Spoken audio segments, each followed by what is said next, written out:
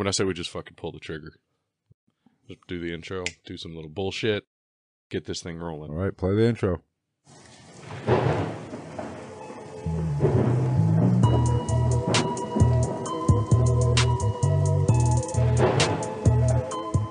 What is going on, everybody? Welcome to the GITM podcast with Phil and Travis. Travis, how you doing tonight? I was doing pretty well, and then I found out that apparently there was another mass shooting. See, this is why I don't listen to the news. Yeah. Don't care anymore. In Texas. Poor Texas. Well, it was a fucking outlet mall, and then I guess some news outlet, I think it said it was NBC, don't quote me on this is from Twitter, was saying that the shooter may have neo-Nazi and white supremacist beliefs. His first name is Mauricio, and he's Hispanic. Something tells me he doesn't fall under the white supremacy guild. I think that's a fairly sturdy limb to go out on. You would think. I mean, I know the prison gangs, like, it's all, green is the color that matters, really, at the end of the day. That is true. But I don't think that this guy falls under, like, I don't think the KKK is like, what's up, Mark? They're not actively recruiting them, you're saying? I don't think so. Well, maybe their numbers are down. They're trying to expand. I don't know. I could be wrong, but I feel like I'm not. Well, they also called Candace Owen racist. So who? Holy shit! Speaking of random stuff, I heard Brittany Griner speaking after like a game or before a game or some shit. Never heard her actually speak. Man, that girl has got a deep ass voice. Never have I heard her speak in my life. Neither had I. Well, I was just shocked. I was like, she's damn. Like 7 foot tall. Yeah, I know. It made sense once I thought about it. But I was a little shocked at first. Yeah. Maybe it was the Russian prison that did it. Hardened you up. She went in. Wonder if she's got Russian prison tats now. Probably not. Russian prison tats are pretty... You gotta earn those, don't you? Yeah. Okay. Like, they all mean something. Like, the fucking nautical star means something. And I watched a whole documentary about it. I don't remember any of it. I wasn't really paying attention. Yeah. Well, it wasn't about ancient civilizations, which is my current field of interest lately. Ancient civilizations? Yeah. Anything good on that front? I think that there is at least one episode forthcoming on just talking about shit like that, because I know that it interests you as well. Yes, I do find it interesting. Graham Hancock, a little Graham all that Hancock stuff. Action, Did you see that they said that was it Ancient Apocalypse and like a bunch of his research that he's put out there and shit? People are saying that it also is racist and white supremacy. I did hear he has been called a white supremacist. It's so fucking like what, and he's also banned from a lot of these sites. He's not allowed to go to Serpent Mound in Ohio.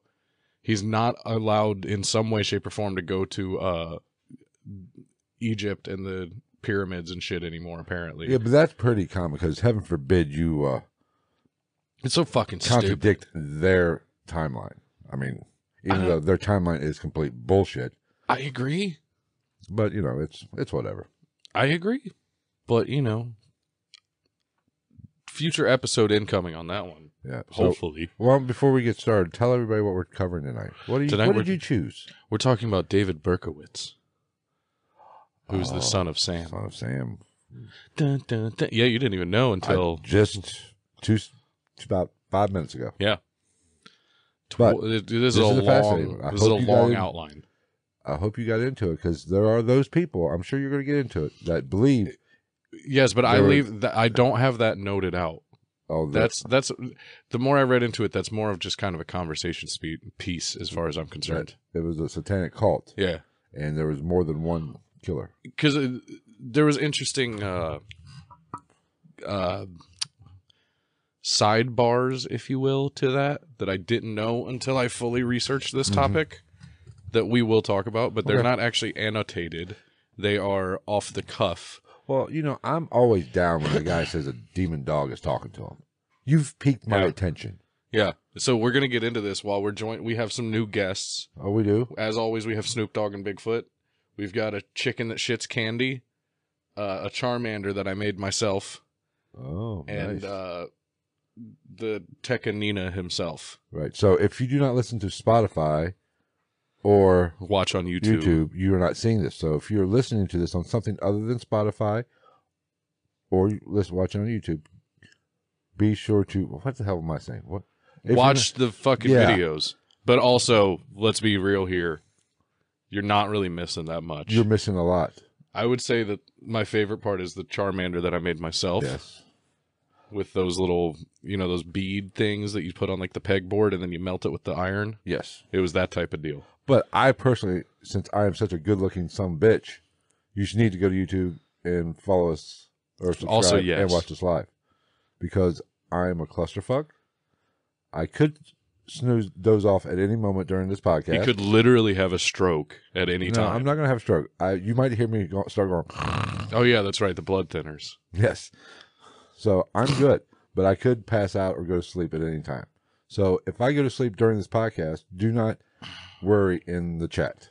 I don't just ignore He's me. probably not dead. We'll find out. He's for just sure. sleeping. Is there any other house cleaning? I think that's all. You ordered one fucking knee pad Yes, for work? One knee pad for work. Thought I was getting two, but that's okay. I'll make do. Yeah, those Amazon descriptions will really fuck you. Well, I ordered it after getting off work Friday morning. Oh, so I just hit it real quick and then went to bed. Yeah, you did. Yeah, that makes no me think sexual innuendo there. I don't know. It just made me think Lamont that comes in here every once in a while. My close and dear friend. I sent him the link, and then he sent me back this.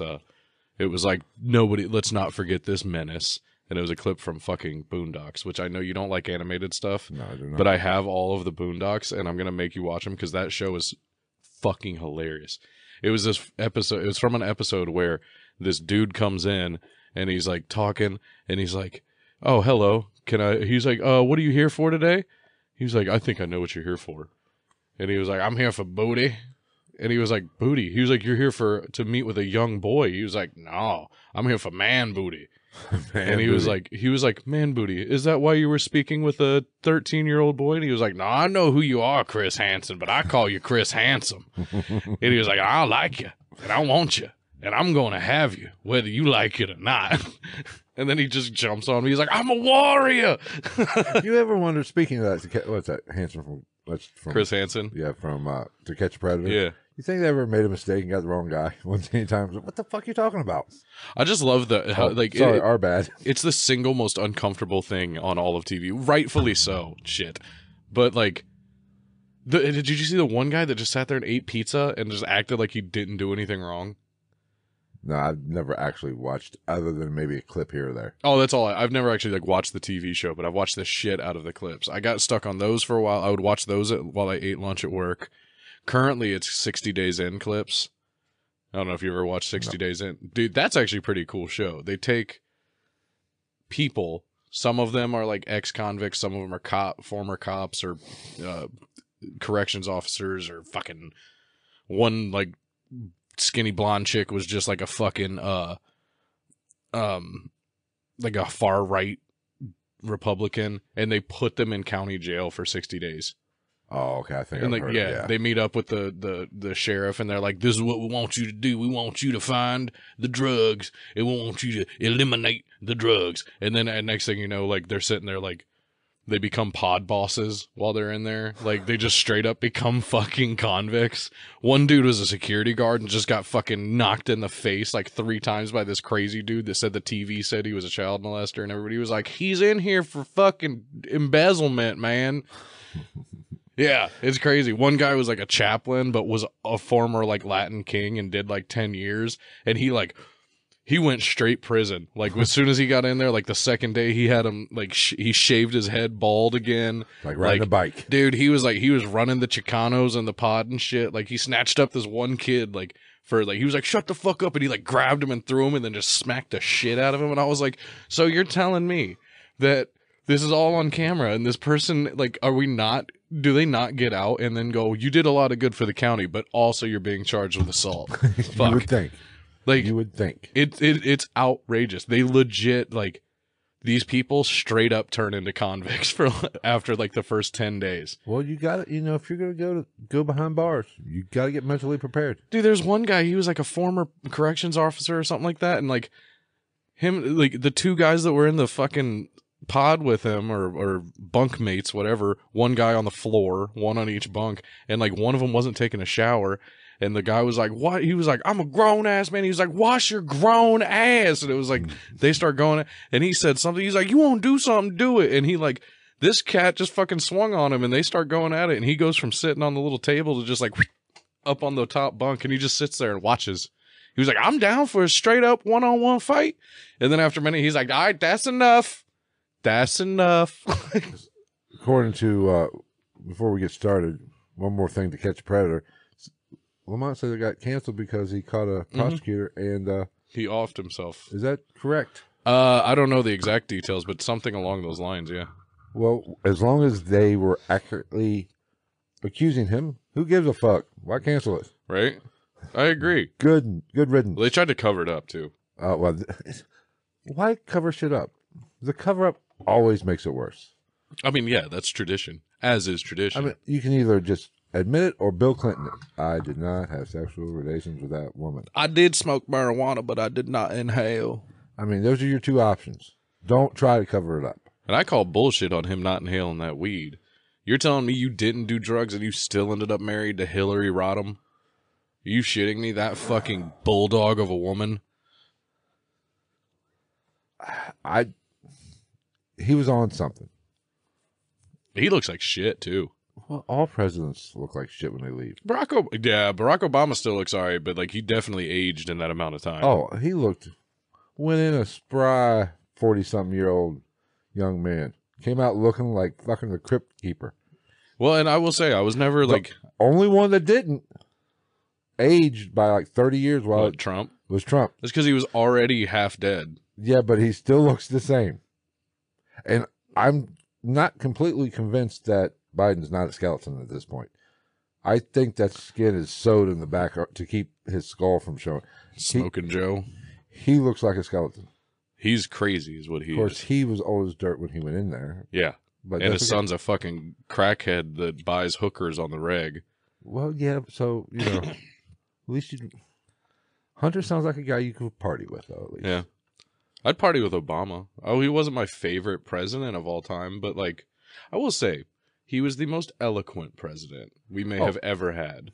I can't disagree with that. He was a great talker. He could talk some bullshit like a motherfucker. I do remember that one lady that was, like, all over fucking, like, pro-Obama, and then, like, talking about the free cell phones and shit, and then, like, his second term, she was completely Republican. The next time they interviewed her wherever, I think it was somewhere in Ohio, and she was like, he's ruining everything, and I was like, God damn, way to flip the fucking coin, lady. Hey. Way to be, killer. If you're gonna flip-flop. Yeah, don't half-ass it. Don't sit the fence. Pick one side or the other. Yeah. So I think that's all I got. I mean, I don't think I have anything else. So I think we can get into the Son of Sam now. I don't think there was any interesting anecdotes that have happened. No, not really. I think that's about it. New chair next weekend. You did get a new chair. We now have the same chair in different colors. Yes. We didn't do it on purpose either. It just worked out that way. Literally, you came rolling down the sidewalk in Beverly Hills here where we're located, as everybody knows, with the same fucking chair I have. And I was like, you copycat piece of shit. I am. I'm a fucking piece of shit. All right. Should we get back into this? Berkowitz. All right. David Berkowitz. Let's try that again. Fuck me in the mouth. All right. Sounds like somebody just did.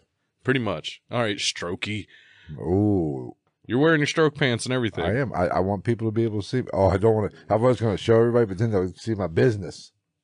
Well, for anybody who doesn't know, Phil bought some like construction yellow that shorts. That shows up really well after he got out of the hospital because of his stroke, so that if he just goes a little off the rails and just wanders off, we can find him a little easier. In the dark, I glow. He's now a high vis patient, if you will. I want to get the shirt to match. But they sell them at Walmart. Do they? Yeah, I know they sell like the orange fluorescent ones. Yeah, if you go over there by like the Dickies and shit like that, like all the workwear, yeah, they have them. You can get a vest too, a hoodie. Oh, next week the hoodie. Oh, you can get shoes in that color too. We just do a whole fuck. There's no way we're losing. You're gonna look like Mr. Burns when he got caught up in that nuclear accident in The Simpsons, and everybody thought he was an alien. We'll glow in the dark. Anyway, so David Berkowitz was born Richard David Falco on June 1st, 1953, in Brooklyn, New York. David's mother, Betty, grew up in an impoverished Jewish family and was working as a waitress and was married to an Italian-American named Tony Falco in 1936. But Tony Falco left her for another woman after being married for less than 4 years. I'm pretty sure that's longer than the average now. I think so. Which is unfortunate. But anyway, a few days after he was born, David's biological mother, Elizabeth, quote, Betty Broder, gave David away. They got a very lenient return policy. Yeah. Now, yeah. Jesus. Now, Betty had started a relationship with a married man named Joseph Kleinman 3 years prior to that. Joseph was the biological father of Richard, but threatened to abandon Betty and their unborn child and not support her or the child financially if she didn't put the baby up for adoption. So what did she do? She put the fucking baby up for adoption. There you go. Way to be, Mom. Now, David was adopted as an infant by a Jewish-American couple from the Bronx named Pearl and Nathan Berkowitz. Hence the name. These two did not win the lottery. No, they did not. When it's all said and done. No, not at all. Now, Pearl and Nathan were hardware store retailers, earned a modest income, and were childless going into their middle-aged years.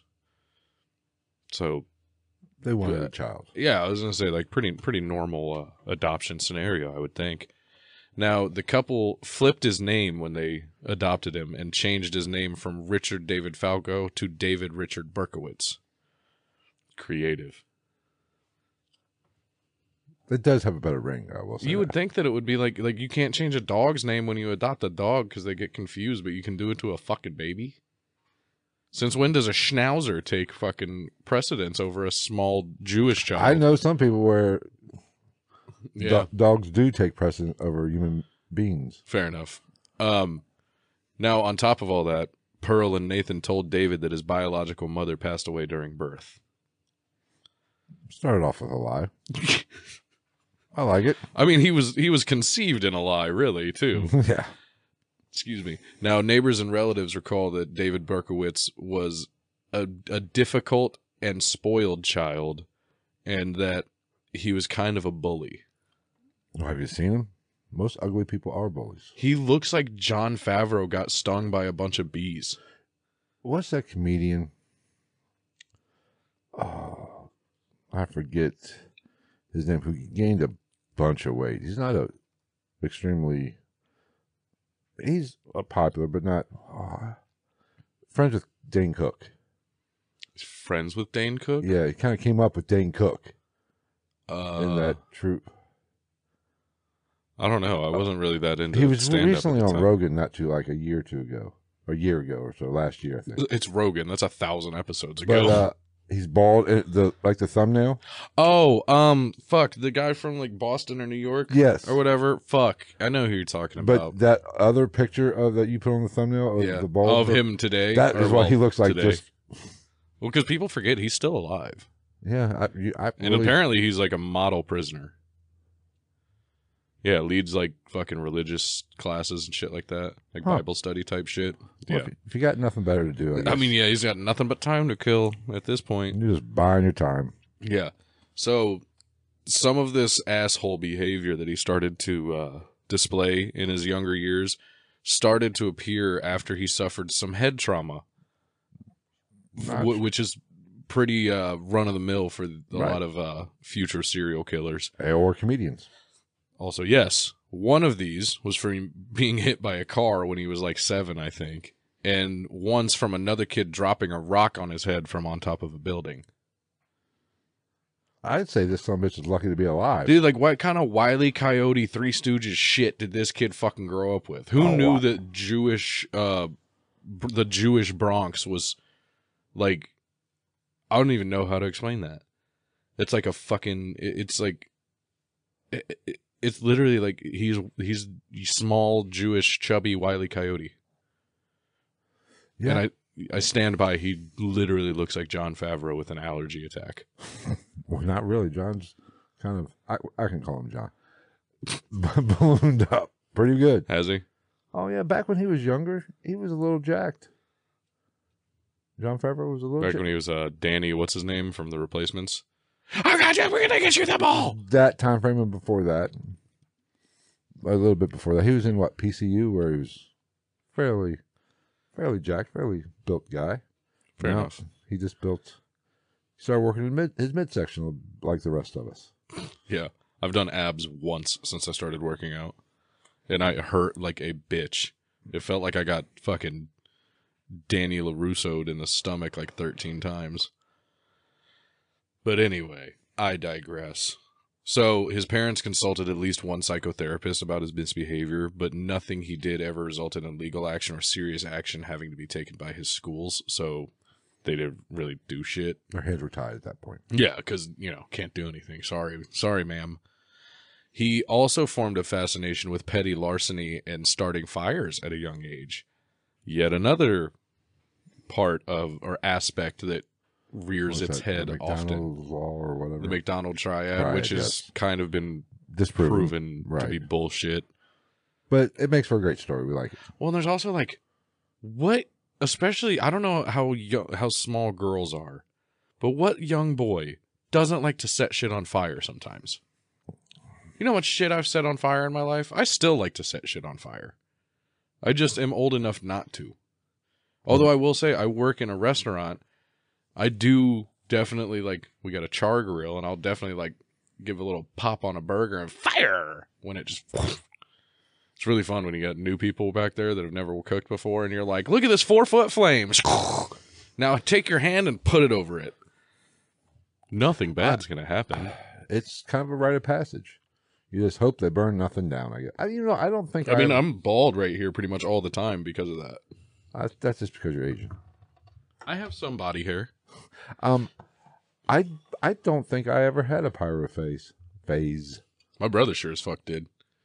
He set the couch on fire once. I don't think I ever played with matches. I don't believe so anyway. Or maybe I did. I haven't even. It all started with the song "Fight Fire with Fire" by Metallica. That harpsichord intro. Still personal favorite Metallica song, "Fight Me." It's definitely not like fucking Enter Sandman. But anyway, I'm not a hater of the Black Album. I'm not either. Everybody's like, it's a goddamn abomination. It's really not. It's just not. It's just a change up. Everything after that has been. Fuel and Refuel were fucking dumpster fires. Yes. They just put out a new one, or they're about to put out a new one, which apparently I guess is good. I don't know. In some way. I will not be getting it because I don't care anymore. Because it's 2023 and we have streaming services. You don't have to get anything anymore. That is true. Yeah. Good point. Now, David was always closer to his adoptive mother and was kind of a mama's boy. Shocker. Not surprising. Well, his adopted mother, Pearl, had breast cancer before he was adopted, which he never knew about, why, at that young of an age, why would you tell the kid that? Hey, just so you know, before you were adopted, I had fucking breast cancer. Right. And we're talking this time, that shit's a death sentence. And, it could be a death sentence now, but back then, shit. Well, she had effectively, I guess, gone into remission from this cancer, but... By the power of Jesus? Help me, Jewish God! Oh, that's right. They're Jewish. My bad. Yeah. I just insulted a whole group. From the power of matzo ball soup. Yes. That shit's fire. I don't think I've ever had it. It's pretty good. The soup itself, the matzo ball is all right. Oh. It's just like a big bread ball that's not cooked. But it is technically. I don't know. Sounds good. Now, she had breast cancer before he was adopted, which he never knew, as I already said. But she would later fall ill with breast cancer again in 1965.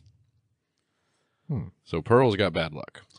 Yes. Now, David was left in the dark for the most part and was basically just told that his mother had breast cancer, and that was it. They didn't tell him shit else. Nothing about doctor's appointments, how things were going, none of that shit. Your mom's got cancer. End of story. Fucking deal with it. Yeah, that's pretty much how it went. And then in 1967, Pearl finally succumbed to her second round of breast cancer and passed away when David was 14 years old. That's rough. Yeah. After Pearl's death... Is it wrong to feel a little sympathy for a serial killer? No, I even put that in the description. Like, there are moments in this story, just like a lot of true crime stories, where, like, there is, at one point, there's some human aspect to all of this shit. Well, it goes back to the thing. We can sidebar here a little bit. Nature versus nurture. Yeah. You know, are serial killers born or bred? Mm. You know, I think I've often said it was a combination of both. But And some people are just born bad. Like, I Right. legitimately believe that. But they're still human at some point in their youth, you know? And I think in this kind of situation, no, at 14 losing your mother, I don't give a fuck. Yeah, like, no bueno is going to come from that. See that sending somebody down a dark path. I mean, I can see how it can happen. Yeah. Okay. Oh, yeah, I agree. Where was I? Okay. So after Pearl's death, David lived with his father while attending Christopher Columbus High School, piece of shit, and college from 1967 to 1971. During this time, his home life was strained because he disliked his adoptive father's second wife, whom his father married in 1971. Daddy had to get it. He had to get it in. No, what movie was that? No Ladge Between the Vag. Yes. Just move on. Inaccurate, but it was a funny part of the movie. Now, here's our baby squirrels. I've officially figured it out. They're babies. Oh. Yeah, so they can live, I guess. Now, David's adopted father and his new wife moved to Florida that same year, leaving David alone in the Bronx. No shit. What an ass. Which by this time, this one kind of adds to the whole, I don't want to say adds to the whole story, but adds to the shitty situation he was left in. Because by this time, the Bronx was transitioning to being a majority Hispanic community. So therefore, he ended up getting made fun of a lot by the new people coming in. They would call him Jew Boy. It was really original. Creative people. And mind you, all this is going on while David is still 17 years old. So he's not getting a very good shake of it up to this point. Kind of a run of bad luck. Yeah. Now in 1971, again, the same year, again, still 17 years old, David joined the United States Army and served at Fort Knox and with an infantry division in South Korea. He somehow avoided having to serve any of his military career in combat during the Vietnam War. So there's one bit of luck he's had so far. Yes, but kind of what he would become, kind of they could have used him. Maybe he was hanging out with George Bush. Wasn't George Bush in the Coast Guard? Something. Yeah, and like they tried to like report for duty like 6 months after the war ended or some shit like that. Like, what's up, guys? A little late. Where's the cocaine? Piece of shit. Anyway, he actually doesn't look too bad, surprisingly. Yeah, you know, because people like him now. I think it's with people not liking you is what ages you. Now he's everybody loves old. Yeah, considering what of a shit show his presidency was. Not saying that it was entirely his fault, but yeah, like, he had a lot to deal with. He was. I almost feel sorry for him. How many? 10 months into his presidency? We end up in the longest, what would be the longest foreign engagement we've ever had as a country. The worst attack on U.S. soil other than Pearl Harbor. Yeah. I mean, do you know, have you heard the whole conspiracy theory about that? About what? How a representative, we're talking 9/11 or Pearl Harbor? 9/11, how a representative said something to the press about how they could not, there was like $2.3 trillion in transactions and receipts that could not be tracked or located. And allegedly the accounting area or company that was handling that was on the fucking first, was on one of the story, or Right. one of the levels of the first tower. Or was it the first one or the third tower that fell? Second tower? No, the three towers came down. That, or it wasn't even, the third one wasn't a tower. It was a building. The Pentagon? No. There was actually 3 buildings that went down. Either way. It's one they thought, it wasn't tall like the rest of them, but it was attached to the plaza. That was the one. Like a sawed-off tower? That is the one they say definitely got blown up. What's it called? Demolitioned. Demolished? I have heard that. Yeah, demolished. I have heard that where the accounting firm that was handling that was associated with that, because that was when Rumsfeld, that fucking cockbag. he was on. It might have been Rumsfeld that announced that. They were doing congressional hearings on it. Yeah. At the time, it was the Pentagon lost $2 trillion. How the fuck do you lose $2 trillion? It's the government. That's a lot of That's like Congress's fucking vacation fund on a yearly basis.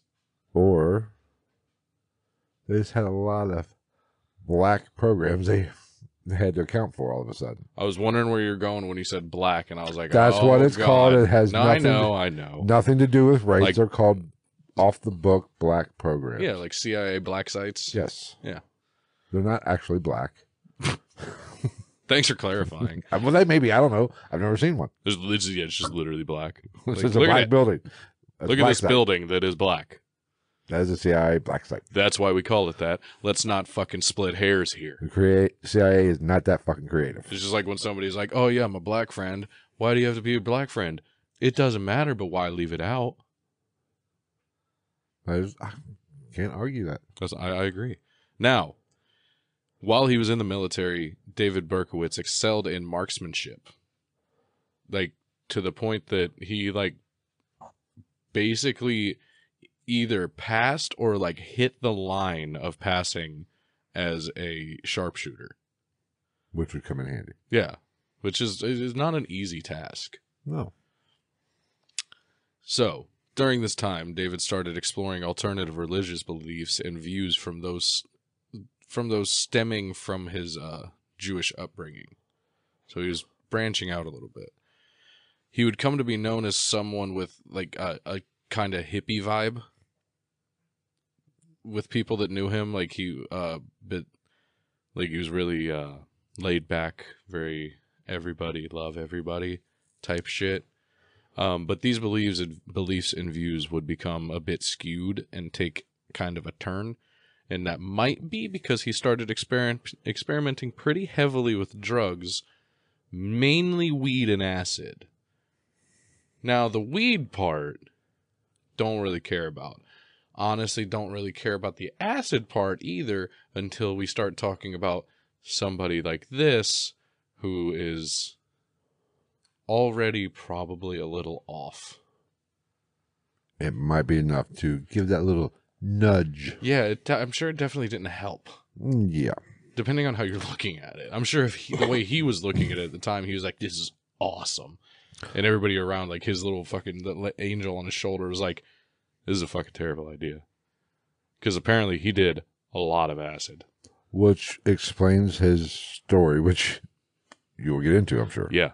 Well, we're working our way towards it. His rationalization for his actions. Yeah. Now, David was honorably discharged in June of 1974 and got a job in security back in the Bronx and assumed his former life of just being, like, keeping to himself and being kind of a loner. Shortly after that, he found out that his birth mother, Betty, was still alive, and he tracked her down, which sounds kind of aggressive. He didn't go kill his birth mom or anything. Okay. Now, after that, excuse me, he had this grandiose idea of who his birth mother was for some reason. Basically dreamed of what she would be. Yeah, like thinking she was just going to be like this beautiful, amazing, like affluent person. But when he found her, she was just a normal ass lady. And she, disclosed to him the actual details of his birth and why he was put up for adoption and all that shit. Telling him that she was his mom, but she just straight gave him up because he was the product of an affair. So when he found that out, obviously this was quite disturbing to young David Berkowitz, and he also started to become particularly bothered by the trend of reluctant father figures in his life. Always blame the fathers. Yes. Now, later on in this whole shindig, a forensic anthropologist named Elliot Layton described David's discovery of his birth, the details of his birth, as the, quote, primary crisis in his life, being a revelation that shattered his sense of identity. I can wrap my head around that. Yeah. Excuse me. Sorry. Now, he ceased communication with his birth mother, but he did remain in communication with his half-sister, Rosalind. Didn't really find out a whole bunch about her. I'm sure she's not bragging about who her half-brother is. Right. Yeah, you would think. She'd be like, motherfucker, my half-brother's David Berkowitz. And either they'd be like, what a piece of shit, or at this point, people would go, who? Yeah. You mean the guy that made the weird drawing? Which, again, I told this to Phil. I want some goddamn respect on my name, because that shitty version of the Son of Sam symbol that's on the thumbnail, I had to like kind of just make that out of shapes on the... Good job, Travis. Excuse me, on the program that I use to make thumbnails, because I could not find one within Creative Commons.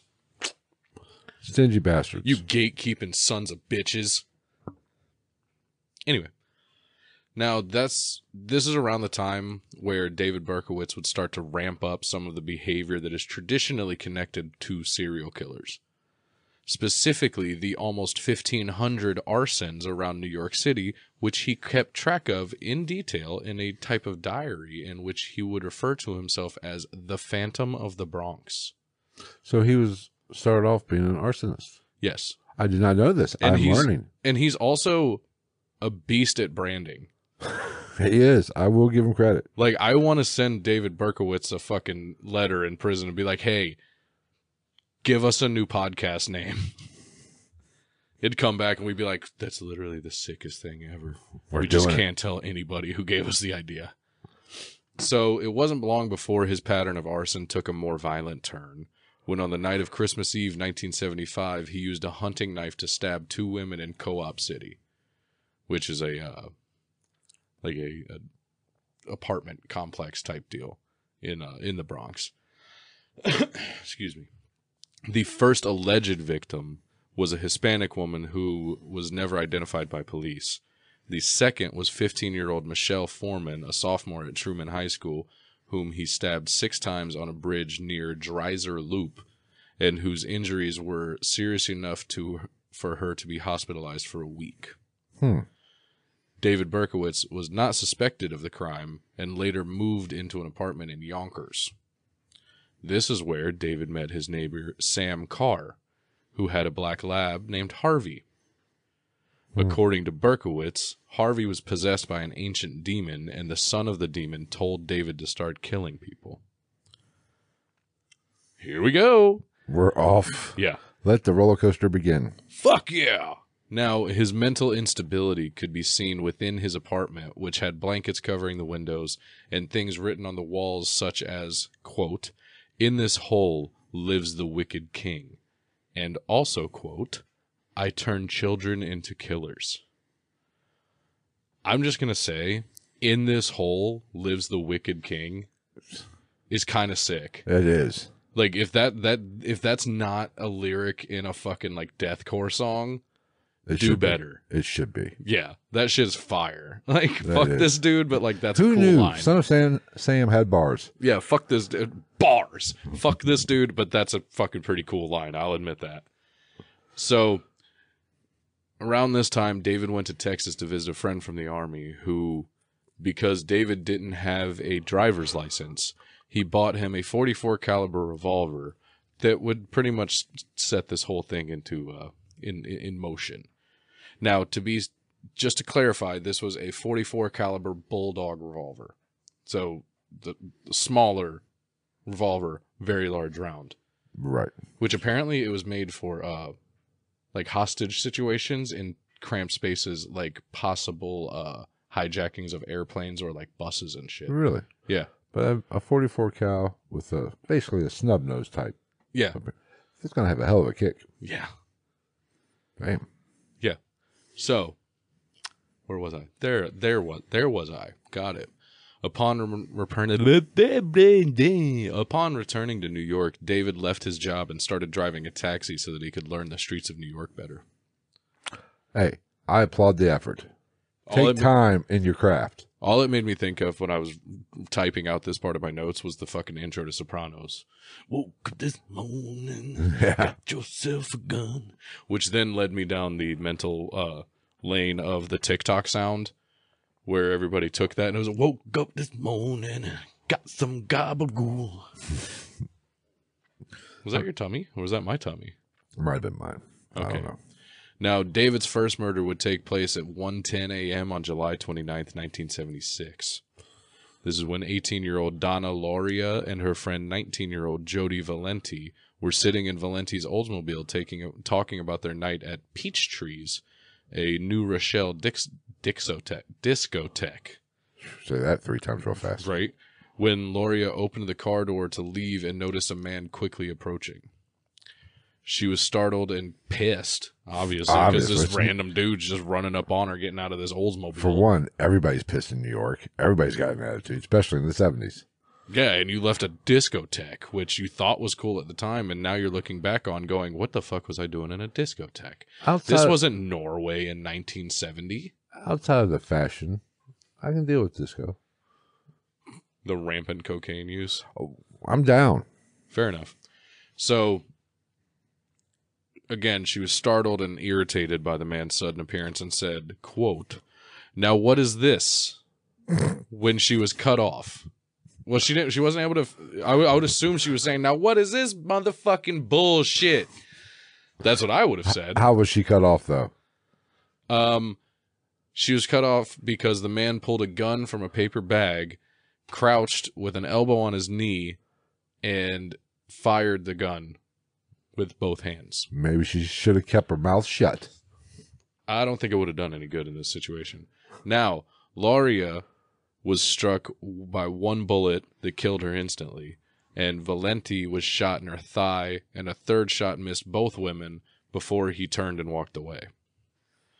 When Jody Valenti was later questioned by police, she said she didn't recognize the man that shot her and killed her friend. Big city. Pretty fucking possible. Right, dark. Plus, you got people are notoriously horrible eyewitnesses because our brain,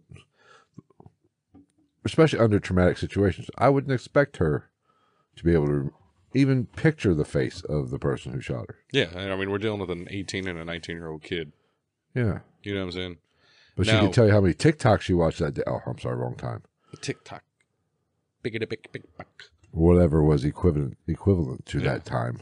Now, she did describe the man that attacked them as a white male in his 30s with a fair complexion, about 5 feet 8 inches tall and weighing about 200 pounds. And she said his hair was short, dark, and curly in a, quote, mod style. Is that like a bowl haircut style? I don't know. Continuing with air quotes, I have no fucking clue. What is a mod style? I don't. I would assume it's like what in the thumbnail, his younger shot. You would think. I would think. That like. Which I would call a white afro. It's like kind of like. What was his name? Fuck it. Kind of like Gallagher with a perm. Yes. Yeah. You got a 50-50 chance that anybody fucking knowing who Gallagher is. Now, the description was corroborated by neighbors and her father, who also claimed to have seen a similar-looking man sitting in a yellow car parked nearby. Some neighbors also reported to the police that an unfamiliar yellow car had been cruising the area for hours before this shooting actually happened. Now, in just a little post-shadowing, if you will, in 1993, Berkowitz admitted in an interview with journalist Maury Terry that he had shot Lauria and Jody. So they didn't catch him, clearly. Obviously. Now, on October 23rd, 1976, in Flushing, Queens, which, interesting side note, my dad was born in Queens. Yeah, I never knew that until I think he, I don't know if I knew that before until he passed away. I just thought it was interesting. I was like, why the fuck were you born in Queens? Like, my family lives like 3.5 hours from New York City in New York because everybody forgets that New York's a big ass state. It is very large. Yeah, it's beautiful. We should go sometime. I lived there for 4 years. I'm not going back. Oh yeah. Fuck Syracuse. Oh yeah. No, you got to get away from this. I've been to New York City. You got to get away from the city up in upstate New York. I can imagine. Yeah, once you get in the hills, it's fucking gorgeous. But I ain't going in the wintertime. Oh hell no. Now, again, October 23rd, 1976, Flushing, Queens. Carl DeNaro and Rosemary Keenan were sitting in Keenan's car when the windows shattered. Yes. DeNaro later said, quote, I felt the car exploded. Exploded. I'm not going to be stereotypical, but I really wanted to read that in an accent, but I won't. Don't be that guy, Travis. Exploded. Don't be that guy. Where's Gonzo? Where's our friendly neighborhood Puerto Rican? Well, we're off schedule, so he has no idea when we're... Piece of shit. Now, Keenan started the car and sped away, and the couple caught up in their panic, didn't realize they had been shot at, even though DeNaro was bleeding from a bullet wound to his head. I don't know how much more evidence you need. I mean, spur of the moment, I get it, you know what I mean? But I feel like you would shortly figure that out. I've never been shot. Like and share the video. But I would think there'd be a certain amount of pain with becoming... Well, apparently... a bullet strikes your skull. Apparently... Or head someplace. Upon impact and shit like that, like, a lot of people have said that, like, it just feels like it burns. Yeah, more of a burning sensation. You know, but, I mean, I don't know. Never been shot. Don't really plan on it. Now, Rosemary only had superficial injuries from the broken glass, but Carl DeNaro would eventually need a metal plate to replace a portion of his skull. Your cousin Eddie did it? Yeah. You can get cable on that thing, Ed? Now, the police determined that the bullets embedded in Keenan's car were .44 caliber, but they were so deformed that they thought it was unlikely that they could ever be linked to a particular weapon. And also, what the fuck kind of auto glass was he shooting through that you got hit in the head with a .44 and you're not dead? Hey, this is the 70s. They made cars solid. Yeah, what is even the glass was thick. Okay, so what do you got, a fucking Buick and the back windshield's made of fucking unobtainium? Yes. Back then, those cars were made so solid you could run into a freaking tree and drive away. Hey, they almost got De Niro. Yeah. In Casino. He sets his ass on fire. I mean, they were so sturdy you didn't even need seatbelts or airbags. I said, oh, Lord, it's on fire. I said, oh, no, not today, Jesus. No. Ain't nobody got time for that. Now they make the shit out of plastic, basically. Yeah. Now, police speculated that because Carl had shoulder-length hair, the shooter may have mistaken him for a woman. Now, also, Rosemary Keenan's father was a 20-year veteran of the NYPD. Oh, that's bad luck. Which led to an intense investigation. Of course. But with no tangible motive added to the fact that the shootings occurred in different boroughs and were being investigated by different precincts, nothing really came of the situation at that time. Because as we all know, one, there was like a couple thousand murders a year in New York City in the 70s. New York was not a good place in the 70s. Yeah. Two, the different precincts and boroughs of New York were not particularly well known for communication and working together. Much like the LAPD, which we've covered before. Oh, they work well together. They cover some shit up very well. Yeah, they do. They're fucking phenomenal. Now, next, shortly after midnight on November 27th, 1976, high school students Donna Damasi and Joanne Lamino were walking home from seeing a movie. When they arrived at Joanne's house, they were talking on the front porch when a man dressed in military fatigues approached them to ask them for directions. Obviously, given what we're talking about, this man was David Berkowitz, who in a high-pitched voice said, "Can you tell me how to get..." And that's when he pulled his gun. So he Mike Tyson'd him. "Can you tell me how to get..." Wow, motherfucker. Why even, at that point, why disguise your voice? Do you think it's just to, do you think it's to try to make them feel more comfortable so they don't, automatically, fucking freak out? I don't know, but I would think he'd be more confident that he's going to accomplish his mission and kill them so they wouldn't matter. I would think that that would put me... I feel like that would put me more on edge. If a grown man, if a 200-pound man walked up to me and was like, "Hello, do you know where the subway is?" I'd be like, whoa, hold on. You're on all the fucking PCP right now. Don't lie to me. Like, what do you want? You want my money? What? I would not be calmed by that particular scenario. That would weird me the fuck out. I'd probably be busy laughing. Unless it was Michael Jackson. And wouldn't see the gun and get killed. Also, yes. Fair point. Maybe it was just a distraction technique. It could be. Maybe. Go ahead. I stumbled onto something here. Maybe he was going like he should have just Krusty the Clowned it.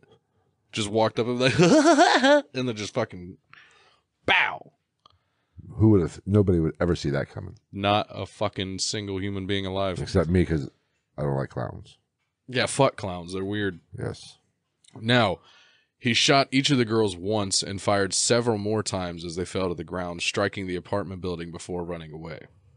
A neighbor heard the gunshots, rushed out of their apartment building, and saw a blond man run past, gripping a pistol in his left hand. Now, Donna DeMasi had been shot in the neck, but the wound wasn't life-threatening. He's not a very good shot. You would think he'd be better. With a .44? I mean, you would think that just center mass, bitch. Yeah, tear some shit up. Yeah, it's going to blow a hole out the backside the size of a fucking softball. You would think. But Joanne Lamino was hit in the back and hospitalized in serious condition and would ultimately be rendered paraplegic from these injuries. He might be the worst serial killer of all time. He's just a serial injurer. God damn it. Now, on the night of January 30th, 1977, just before 1 a.m., Christine Friend? Sorry, it's kind of a hard name to say. F-R-E-U-N-D. Friend? And her fiancé, John Deal, were sitting in John's car near the Forest Hill LIRR station, which is the Long Island Railroad, in Queens, and were about to drive to a dance hall after seeing Rocky. That's a busy fucking evening. I will give them one question. I will give them one thing, the city of New York. It must be nice to be able to go see a movie and then at 1 a.m. still have plans. Well, when you get old like me, that plan is to go to bed. But... I mean, yeah, like I'm not really that into the super late nights all the time, but every once in a while. Well, I like the nightlife. And it was Rocky. Oh, shut the fuck up. Okay. You could have done the David Berkowitz impression by finishing those lyrics. I like the nightlife. I like the boogie. Piece of shit. I am. Out of the darkness, 3 gunshots penetrated the car, and in a panic, John drove away. Good call, John. Now, what were these youngsters doing in the car? They were getting ready to leave to go to a dance hall. Sure they were. That's what they told.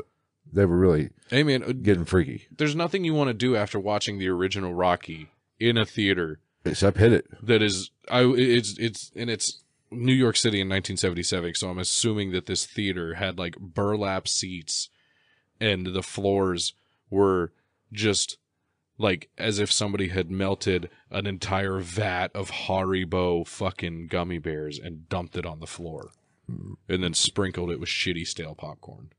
I mean, nothing says to me wanting to get busy in the backseat of a car like Rocky. I mean, Adrian? Hot as fuck, right? Oh, yeah, especially in that first one with those glasses and all the turtles. Yes. And Vinny, that instant piece of boner shit. Killer. No offense. And Sly Stallone's impossible to understand monologues and dialogues from that movie. Mick. You just understood names. All you could understand in that movie when he spoke was Adrian, Mick, Paulie, and Hey Yo, and Apollo. That was it. And it didn't get better as the series went on. But I digress. We've talked enough shit about Sylvester Stallone, I guess. Now, John had sustained minor injuries in this attack, but Christine was shot twice and died several hours later in the hospital. Neither of them saw the attacker, obviously. Because they were busy getting busy.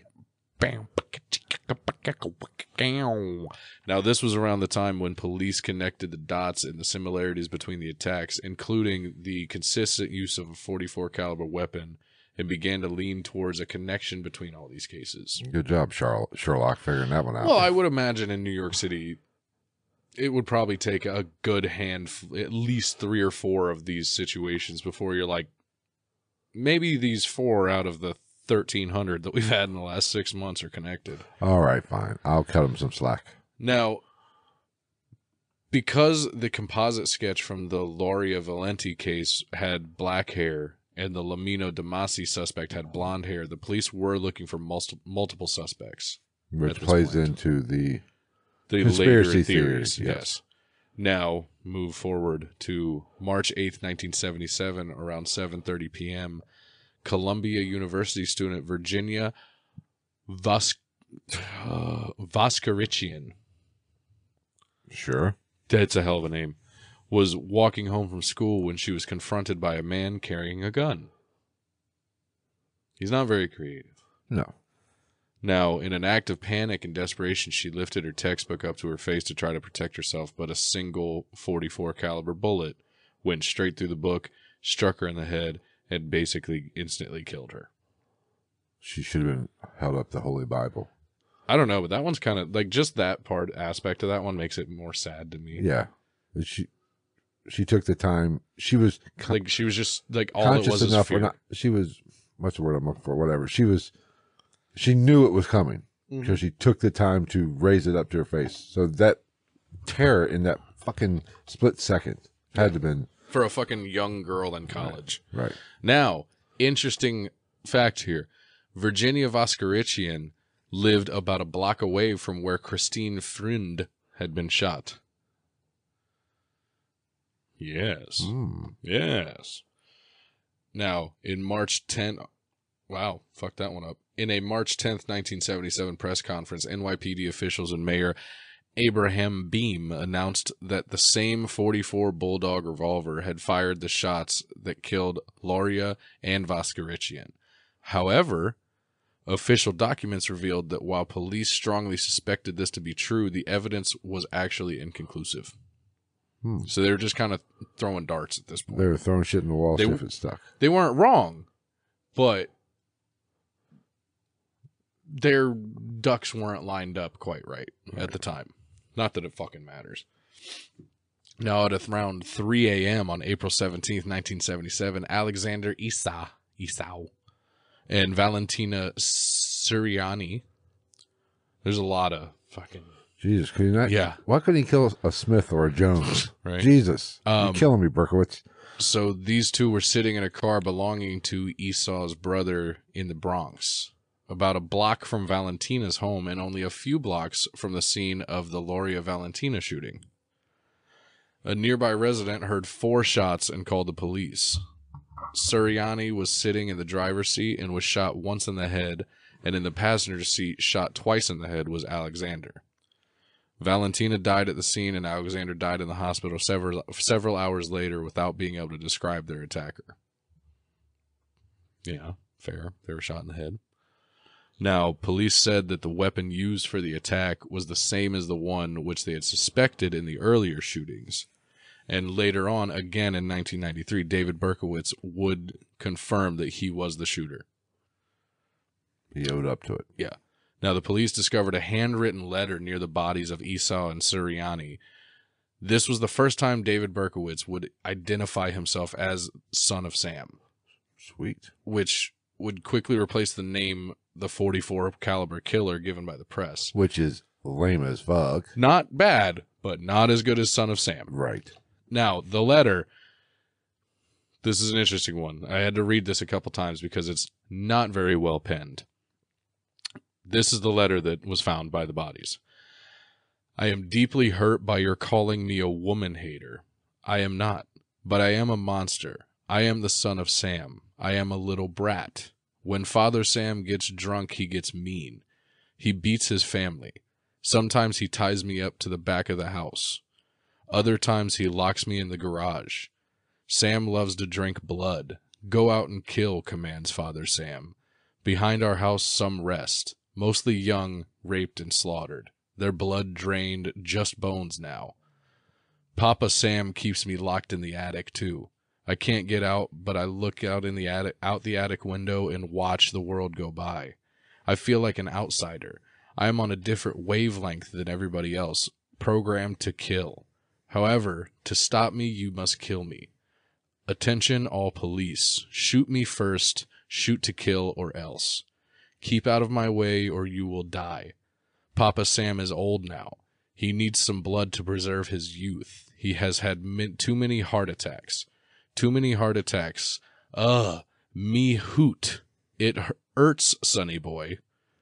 I miss my pretty princess most of all. She's resting in Our Lady's house, but I'll see her soon. I am the monster, Beelzebub, the chubby behemoth. I love to hunt, prowling the streets looking for fair game, tasty meat. The women of Queens are the prettiest of all.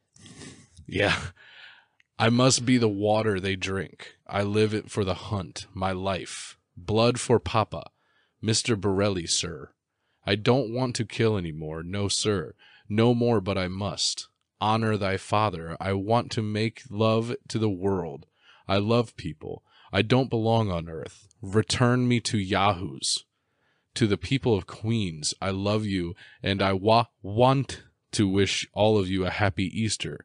May God bless you in this life and in the next, and for now I say goodbye and good night. Police, let me haunt you with these words. I'll be back. I'll be back. To be interrupted as, or to be interpreted as bang, bang, bank, bang, ugh. Yours in murder, Mr. Monster. That's oddly beautiful. Right? And fucked up all at the same time. Parts of it he's a bit of lyrical. He's a bit of a wordsmith. Or some of it, it's almost like two different people wrote that. Horrible spelling. Yes. Oh, I just thought that was you. No. Oh, I literally, I copy pasted this. No shit. Yeah. Obviously he doesn't know how to spell woman. Yeah, or interpreted, or I don't understand the bang, bang, bang, bank, bang. When he prettiest. Prettiest. Yeah, I don't know. But parts of it are very eloquent. And then other parts sound like a 2-year-old wrote it in crayon, yeah. You know?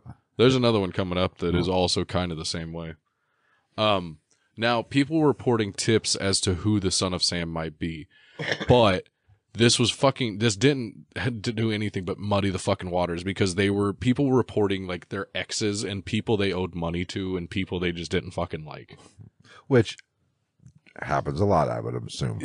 Especially add in the New York City. Who did it? My mom. She grounded me last week. Yeah, that bitch. It was fucking Teresa down the street. She borrowed my cookie jar and then broke it. Fucking dickhead. Now, on May 30th, 1977, the Daily News columnist Jimmy Breslin received a handwritten letter from someone who claimed to be the .44 caliber killer. The letter was postmarked from earlier that day in Englewood, New Jersey, which, sidebar, very efficient postal service, apparently, in this area, if it was postmarked from the same day. Now, on the reverse of the envelope, neatly hand-printed in 4 precisely centered lines were the words, blood and family, darkness and death, absolute depravity, 44. Like, that's pretty cryptic. Now, the letter, this is another straight-up copy-pasted reading. Hello from the gutters of NYC, which are filled with dog manure, vomit, stale wine, urine, and blood. Hello from the sewers of NYC, which swallow up these delicacies when they are washed away by the sweeper trucks. Hello from the cracks in the sidewalks of NYC, and from the ants that dwell in these cracks and feed in the dried blood of the dead and that has settled into the cracks. JB, I'm just dropping you a line to let you know that I appreciate your interest in the recent and horrendous 44 killings. I also want to tell you that I read your column daily, and I find it quite informative. Tell me, Jim, what will you have for July 29th? You can forget about me if you like, because I don't care for publicity. However, you must not forget Donna Loria, and you cannot let the people forget her either. She was a very, very sweet girl, but Sam's a thirsty lad, and he won't let me stop killing until he gets his fill of blood. Mr. Breslin, sir, don't think that because you haven't heard from me for a while that I went to sleep. No, rather I'm still here, like a spirit roaming the night, thirsty, hungry, seldom stopping to rest, anxious to please Sam. I love my work. Now the void has been filled. Perhaps we shall meet face to face some day, or perhaps I will be blown away by the cops with smoking 38s. Whatever, if I shall be fortunate enough to meet you, I will tell you all about Sam, if you like, and I will introduce you to him. His name is Sam the Terrible. Not knowing what the future holds, I shall say farewell, and I will see you at the next job. Or should I say, you will see my handiwork at the next job. Remember, Miss Loria, thank you. In their blood and from the gutter, Sam's Creation, 44. Here are some names to help you along. Forward them to the inspector for use by NCIC. The Duke of Death, the Wicked King Wicker, the 22 Disciples of Hell, John Wheaties, rapist and suffocator of young girls. P.S. Please inform all the detectives working the slaying to remain. P.S. J.B. Please inform all the detectives working the case that I wish them the best of luck. Keep 'em digging. Drive on. Think positive. Get off your butts. Knock on coffins, etc. Upon my capture, I promise to buy all the guys working the case a new pair of shoes if I can get up the money. Signed, Son of Sam. I don't know. That almost sounds like two different people wrote that. Mm-hmm. It's not, like I said, the first one, it sounded like two people, it read like two people wrote it. An eloquent man and an idiot. An idiot. Or this a child. Right. This one, it could have been a Beatles song, for the love of God. Yeah. Yeah. That's interesting, actually. He's like Paul McCartney and Frank Zappa had a love child. That's very interesting. Yeah. Right? I found the letters very oddly, like they're oddly poetic and entertaining. Yeah, which I hate to say, but like, you know what I mean. But anyway, so under the Son of Sam was a sketch that combined several symbols, which is later became known like as the symbol for Son of Sam, which there's a loose interpretation that I made myself on the thumbnail of this video. It's like an X, a cross, an S, and then the male and female signs. Is basically the breakdown of it. Now, the question, what will you have for July 29th, was considered an ominous threat, as July 29th would be the anniversary of the Loria Valenti shooting. Yeah. Now, the Daily News published the letter a week later, which was the paper's highest-selling edition to date, selling more than 1.1 million copies. Somebody's making some money. Yeah. Now, police started receiving thousands of tips based on the letter, which proved to be fucking useless, once again. And because of the pattern of long, dark hair being present with all of the victims to date, thousands of women in New York City acquired short haircuts or brightly colored dyes, and beauty supply stores had trouble meeting the demand for wigs. So everybody was making a killing on this guy. Not even just that, like all I could think of was like this dude legitimately changed the way New York City was running to a certain degree. Yeah, with fear, yeah. Yeah. Like that's pretty crazy. Right. When you think the sheer size of New York City. In a very short period of time. Right. Now, on June 26, 1977, Salvatore Lupo and Judy Placido, who was a recent high school graduate, left the Elefas discotheque in Bayside, Queens, and were sitting in Lupo's car at about 3 a.m., where 3 gunshots blasted through the vehicle. Lupo was hit in the right forearm, and Placido was shot in the right temple, shoulder, and the back of the neck. Again, both survived the attack. Jesus Christ. Yeah, he's a piss poor shot. Well, what kind of bullets is it? Right, are they Nerf bullets? Jesus. Are they just, that's what they were. They were just Nerf bullets with a powder charge. Here, hey, son of Sam, Berkowitz, find a car with the window down, because obviously that glass is taking away some of the or they were momentum. They were 44 caliber rounds, but they were only 7 grain. Yes.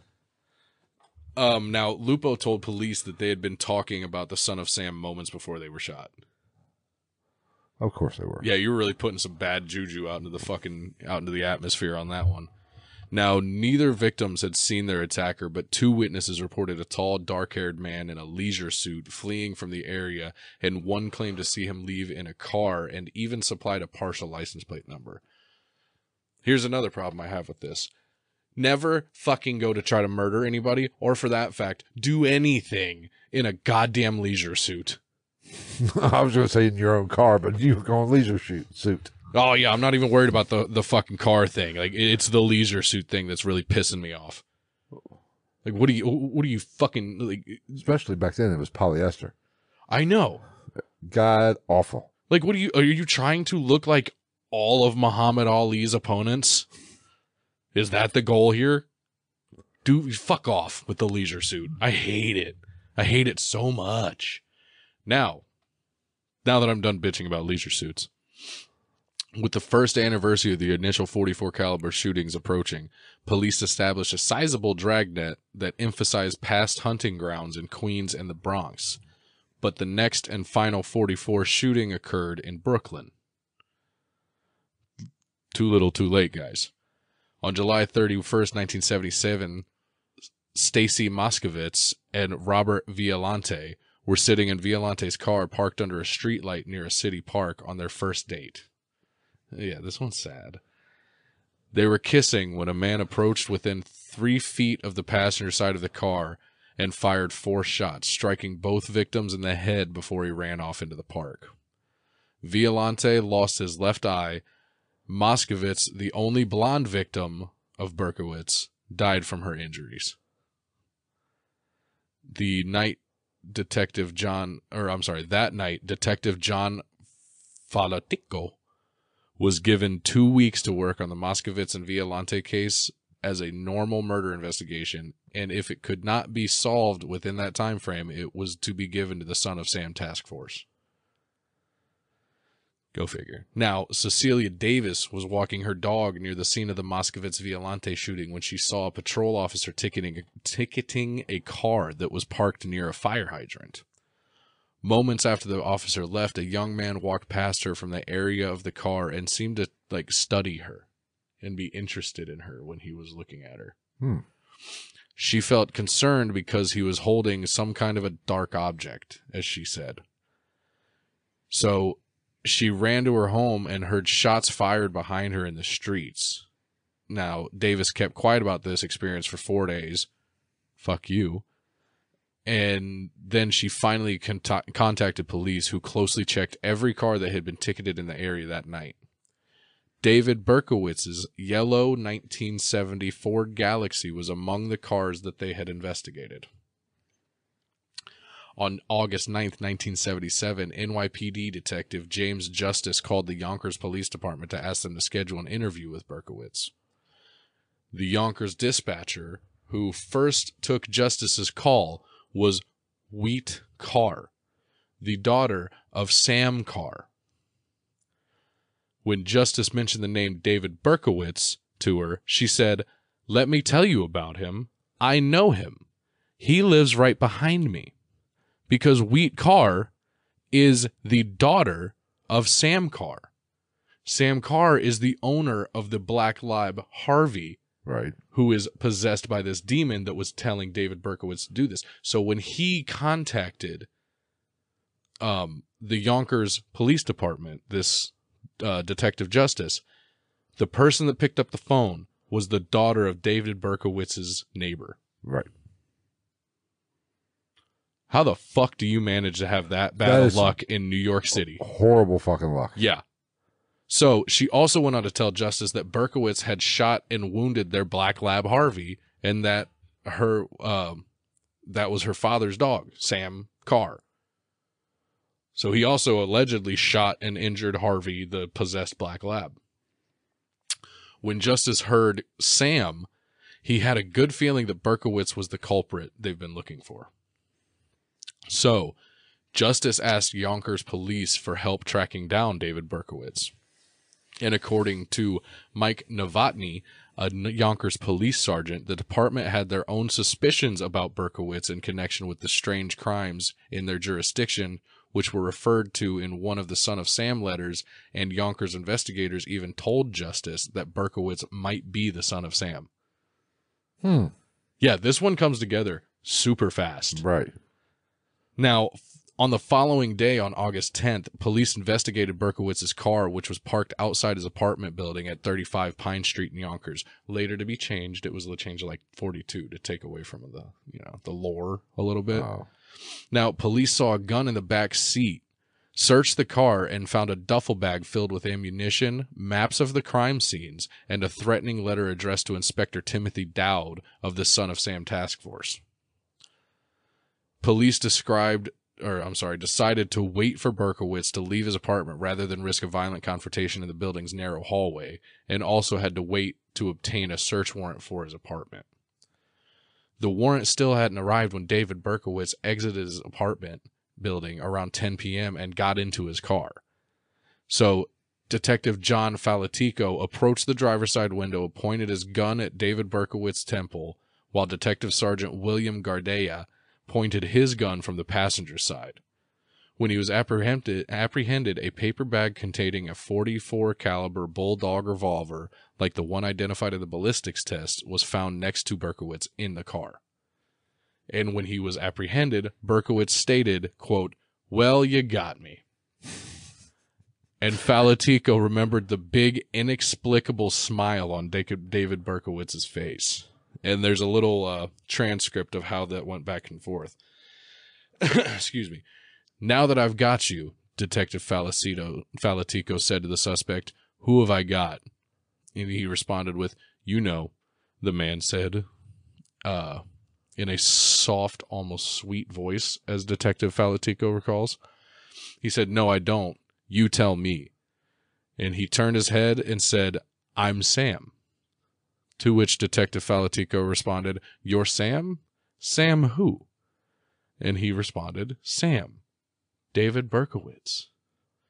So I'm like, damn, you're just straight giving it up at this point. Hey, why fight it? I kind of respect it. It's like Tom Segura said in that one special. He's like, you can kill somebody. You can't fucking lie for 5 minutes. Yeah, no shit. Just lie. Lie for longer. Now, when police searched Berkowitz's apartment, they found it a mess with satanic graffiti on the walls. They found They found diaries that he had kept since he was 21, including 3 notebooks nearly full, where Berkowitz meticulously noted hundreds of arsons that he claimed to have set throughout New York City.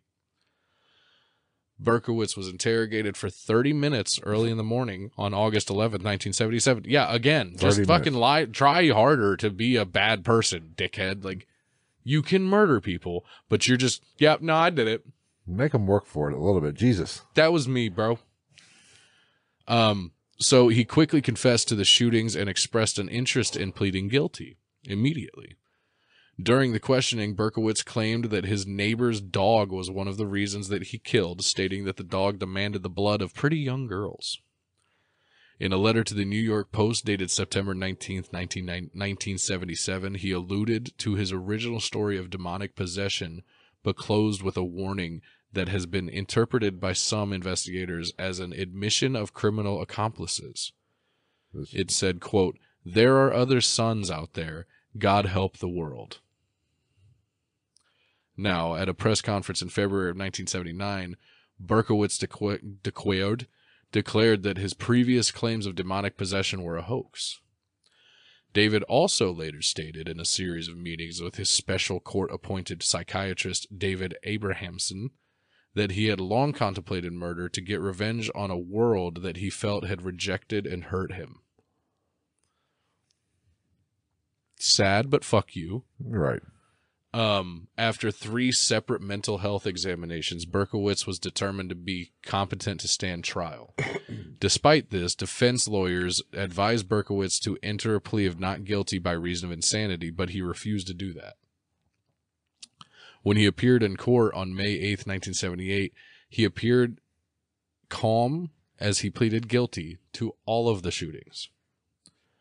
At his sentencing 2 weeks later, Berkowitz made a scene when he tried to jump out a window of the 7th floor courtroom. Yeah, after he was restrained, he started chanting, "Stacy was a whore," and shouted, "I'd kill her again, I'd kill them all again." Another psychiatric examination was ordered by the court before sentencing could proceed, in which he drew a sketch of a jailed man surrounded by walls, and at the bottom he wrote, "I am not well at all." No shit. He was still found competent to stand trial. Of course. Yeah, fuck him. You're getting fucked, buddy. On June 12, 1978, Berkowitz was sentenced to 25 to life in prison for each murder to be served consecutively. Excuse me.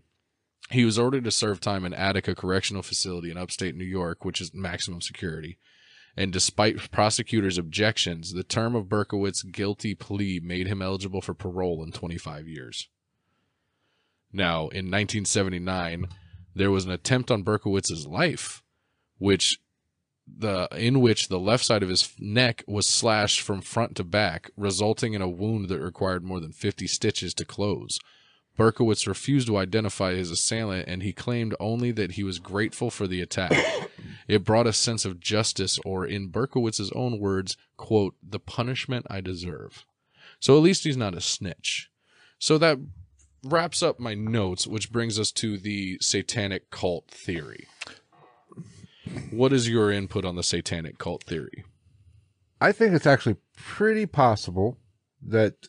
I like that you use the word possible, because I don't find it plausible, but I find it possible. There is his admission, which you have to take with a grain of salt, but does make it interesting. The satanic symbolism makes it even more interesting. The 70s New York, not out of the fucking question. Oh, yeah. Or was it just... The man was not stupid by any stretch of the imagination. He was definitely crazy. But crazy as a fox. But was he planning... Or crazy like a fox, whatever the saying is. But was he planning the symbolism in his apartment? Was it just forward thinking to push this narrative? Well, and then there's also a alleged connection to the Church of Scientology. There's something about a receipt found on his person. Or not, it might not be a receipt, but there was something found within his, maybe not even on his person. I don't remember exactly. But that it was the stationery itself had printed on it. I can't remember the name of the fucking place, but it was like a hotel or a resort, which at that time was basically the headquarters for the Church of Scientology in like Miami. Yeah. Very interesting. And then there's all these other people that have come out saying, like, anonymously saying that, like, oh, I'm also a son of Sam, and David Berkowitz didn't act alone. But then at the same time, David Berkowitz multiple times has been like, yeah, no, I did it. Yeah. I mean, it could go. I would not be surprised. Yeah. Well, I mean, this has gone on for so long. He's been locked up for so long. He's still alive. Right. Like I said, apparently he's a model prisoner at this point. He's been moved to multiple different areas of incarceration. He's like basically like a half-assed chaplain, leads Bible study and shit like that. He found God while he was in prison. As everyone does. I mean, you got nothing but fucking time, bro. You find God either in a prison or after a stroke. But yeah, I mean, it's led to so much stuff. Like even one of my favorite musicians, Chris Calico, has an album called Son of Sam. I mean, for movies, books, all of it. He is just the lore of him with him, Ramirez, Zodiac. which I would love to. Didn't they catch it? Didn't they Yeah. pretty much say who he was? Yeah. He's dead, but Right. They pretty sure. oh, Zodiac Killer will be an episode. Yeah. But I think he's got to be. he's one of the big Dahmer. He's one of the big ones. He's definitely in the top 10, and that the only reason, which is kind of unfair because being as this is my area of interest for this podcast, I know a lot more serial killers than most people. Right. But yeah, he's one of the more popular ones. Yeah. That because timing wise, this is when they really pushed the serial killer in the news. and this was shortly after the Manson thing too. Yeah, Manson was what 69 to 70. It was basically during the Manson thing. Right. So you had an East Coast, West Coast. You basically had Snoop Dogg versus fucking Jay-Z Yeah. going on. But you know what? I think maybe there should be a good follow-up episode on this about the satanic. Let's dive into that a little bit. I kind of want to do a whole episode just on the Satanic Panic. And this, because the Scientology link I was not aware of actually. Yeah. So there might do a whole episode, a follow-up, just this, what we think about Well, that. the Church of Scientology has been at least. It sounded like somebody just tapped on that window. It did sound like somebody just tapped on that window. But anyway, the Church of Scientology has half-ass been connected to a lot of shady shit. That's the squirrels. Oh, you know what it probably is? It's probably Mama Squirrel fucking out there on that patio. Okay, that's probably what it is.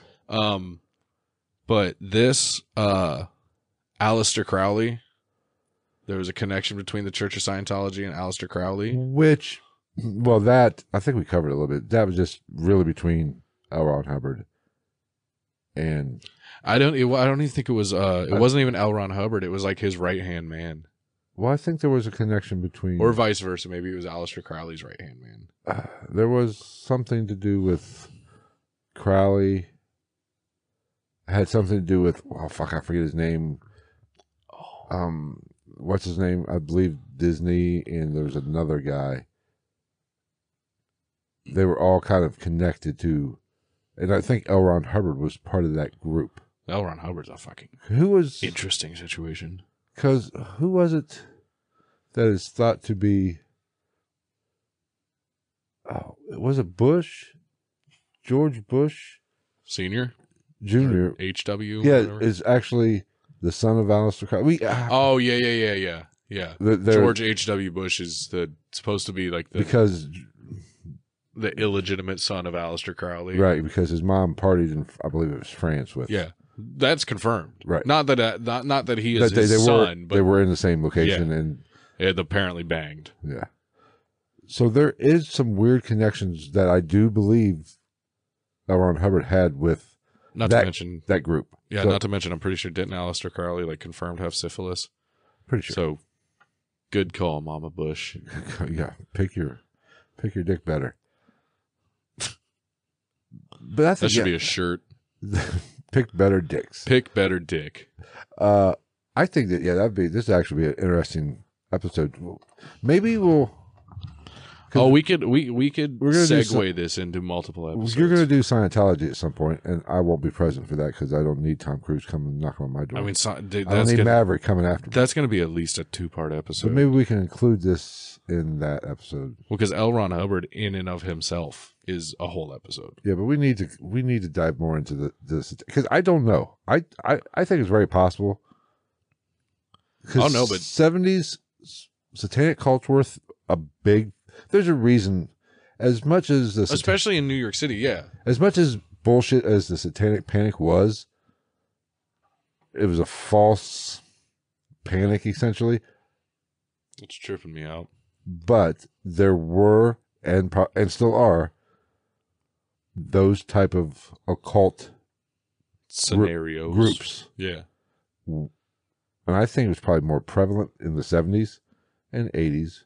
So it is very plausible that there is something to that, but well, and then when you're talking about these areas with these massive populations, who knows what else could be sprinkled in there? Right. Voodoo, hoodoo, Santeria, like all those ones that like I'm not a religion person, you know that. Right. And even I am like kind of wary of that. Not so much voodoo, but like hoodoo and Santeria. There just seems like there's something going on with that shit. Like something actually going on with that. And I mean, I'm not saying that I legitimately believe that, but it gets so dark. Right. And there's so many stories behind it. Like, especially the zombie episode we did not too long ago. Well, because like people talk about voodoo, and then some people know about hoodoo. Right. And then when you get into Santeria, it's a whole nother thing. Which is more Christian-based, let's be honest. Santeria is basically Catholicism. It's based off Catholicism. Yeah, which is weird it's kind of weird when you think about it. Makes it even more scary, maybe, or more weird. I don't know. I mean, all those Haitians and Cubans and shit like that, like they got their own fucking thing going on, and I don't understand it, but it just seems fucking kind of scary. Yeah, but the 70s were interesting. I think it's very possible that there was something to the Berkowitz being a part of a satanic cult. Now, if that has anything to do with him not doing it, probably not. I mean, it's very plausible that he was a part of it, but he was just doing a little extra credit. Right. You know, it was all him that was inspired by this said group or whatever. But I mean, the brass tacks here is, there could have been other people that did this shit, but he definitely did some of it. But so he should still be fucking imprisoned forever. But does Berkowitz seem like the type that would take the rap for the group? Or I mean, he has up to this point. Does he seem like that type, though? Or would he seem more like the type that would squeal like a pig once? He didn't even snitch on the dude that fucking buck-50'd him in prison. Yeah, I didn't think that through all the way. But, I mean, because I know I'm a bit of a bitch. If I'm going to prison for being a serial killer, and actually there's other people involved, I'm bringing the whole lot down with me. Well, I'm a bitch. And, you know, there's like, there's clearly either it's going one of two ways. Either there's obviously actually screws loose, or he's a very good actor. Which, not out of the question with how he writes. And, you know, that brings me back to that first letter. Mm-hmm. Maybe that was done on purpose. Yeah. The two. To kind of muddy the waters. Yeah. Well, I mean, it's just like but then, Bundy was the same way. But then Bundy again, was. Go ahead. I think maybe he was this criminal mastermind with writing that in two voices, essentially. Mm-hmm. But then I think you're dumb enough to get a parking ticket. Right. I mean. Did we do Bundy? We did Bundy, didn't we? No, I think we talked. We didn't. Never did actually. Oh. I don't think we've actually covered other than Dahmer and Ramirez. No, we did Satanic. Did we even do Ramirez? Yeah, but we covered him under the. We did BTK. We did BTK. We did Ramirez under the Satanic Serial Killers, which we spoke about this a little bit too. So what are the big names we've knocked off? We've done Dahmer. We did Gacy, right? Yeah, we did Gacy. We did Gein. We did Ed Gein, who wasn't even a serial killer. We did Ed Kemper. Uh-huh. Now we've done Berkowitz. Son of Sam. We did. So yeah, we haven't done Bundy. But Bundy's another one. Because I heard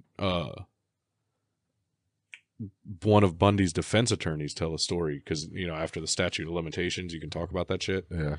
I'll talk about a fucking interaction that he had with him. Because they kept Ted Bundy, like, while he was going through trial, in like that Hannibal Lecter cell by himself in the middle of the room and shit. That's how they kept Bundy for a period of time. And his defense attorney, one, I will give him credit, did not want to necessarily defend Ted Bundy, but he also was like, it was the biggest case in the United States. It would be career suicide to not take that case. Right.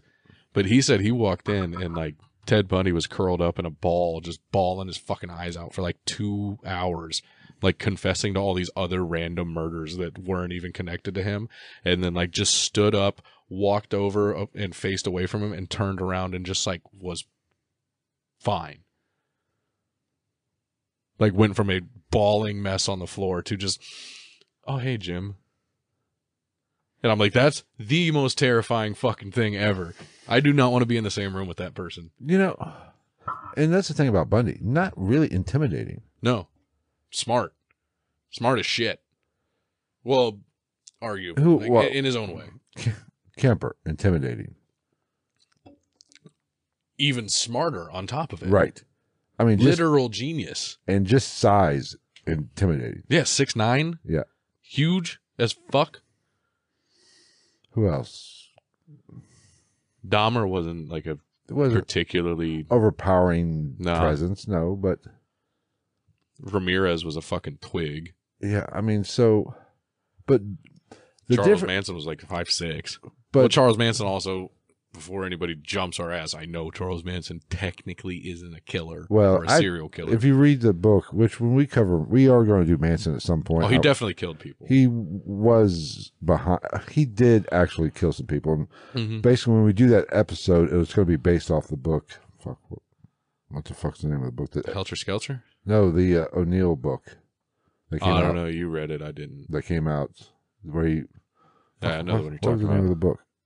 No, because that's really fascinating. He basically incriminated himself. Because basically, Helter Skelter, that book's premise is Helter Skelter was complete bullshit. Yeah. Well, it wasn't. Helter Skelter was almost more like a manifesto. Well, Helter Skelter was written by the prosecutor. Yeah. So it was all just, that book was written to plead or to propagate his version of why it happened, which was the Helter Skelter defense, or not defense, but why. What have you? Why Manson did what he did. No, he did it because he was pissed off because he didn't get a record contract. Fucking twat. But anyway, I think, but Bundy, most serial killers are not, we are around people and we see some motherfuckers that are intimidating. Yeah. You're like, oh, fuck, I ain't gonna fuck with that son of a bitch. Yeah. Then there's other people you like, I blow breath on him rather hard and he will fall over. I'm going to believe either one from you. Either one. It's touch and go. The only thing with Ted Bundy is he had that crazy eye. But he's not really. Dahmer just looked like a computer programmer that was just smelling farts all the time. Yes, with those fucking glasses. Yeah. God, I hated the fucking. He looked like a fucking junior high custodian. Yeah, so I mean, Berkowitz had that. And Ramirez, I will get he was a twig, but he had that weird look. Yeah, because he didn't have any fucking teeth and shit. And he was homeless and dirty. And then he did the whole pentagram thing. Yeah. So I don't see, but Bundy is one of those. I just don't. I don't think he was the hottie that people make him out. I don't see the. I can't stand this culture of people that want to sexualize serial killers. I think it is the most outlandish, stupid fucking thing possible. Well, women like the bad boys. Which is like the whole Casey Anthony thing. Fuck Casey Anthony. I don't even think she's that hot. Fuck Casey Anthony. Fuck Jodi Arias. You are no longer being fucking like judged on a hot scale once you're a fucking a serial killer or a fucking baby killer. I can't and also argue that. Fuck that dude that shot up that fucking outlet mall we talked about earlier. He's dead. Dang. It's the squirrels.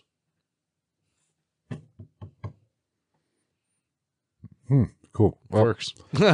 So we will do a follow-up about the satanic portion of Berkowitz and the Scientology part. I think that'd be a good follow-up. Fuck off, you squeaky bitches. We will do that. I mean, and I don't necessarily want to make that a Patreon episode. I think that deserves to head to the masses. Maybe we can make Scientology a Patreon episode so we don't have to worry about them trying to come after us. Unless they want to pay $2 a month or $2 to hear it. I'm not even that worried about them. What are they going to do? You're going to come shut down this fucking podcast? If I won the lottery, I would join Scientology just to infiltrate. This is my mission. I'd buy all your goddamn books. And then when I Your got stupid Thetan meter or whatever the fuck. then when I got to the top fucking bridge or whatever they're called, I said, "What is this bullshit? Let me see Miscavige. Bring that motherfucker over to me." No, I'd take a picture with Tom Cruise and John Travolta. Then I'd do that. Yes. I say, "Hey boys, what's up? Maverick, Did you guys killer find it out movie." yet? All right. I think that's it. We will be back next week with I don't know what. On a day at a time with a topic. It'll be a weekend probably, maybe Saturday or maybe I don't know. I don't know because I'm not looking forward to going to work in an hour. I know. I didn't even think we were going to end up doing it. Well, I figured we were going to push till I'm tomorrow. just that I love our fans that much. I will make that sacrifice. Fair enough. Things I do for you people. But we will be back next weekend for another live that will be coming out on your favorite podcast app. Monday, Tuesday, somewhere. Monday tuition. Monday, Tuesday. I don't know. We'll see. We'll get it out. Fuck it. We will be back. I thank everybody for showing up in the live stream and saying hello in the chat. Thank you. We will see you next week. Travis, hit the button. Let's get the fuck out of here. Okay, bye.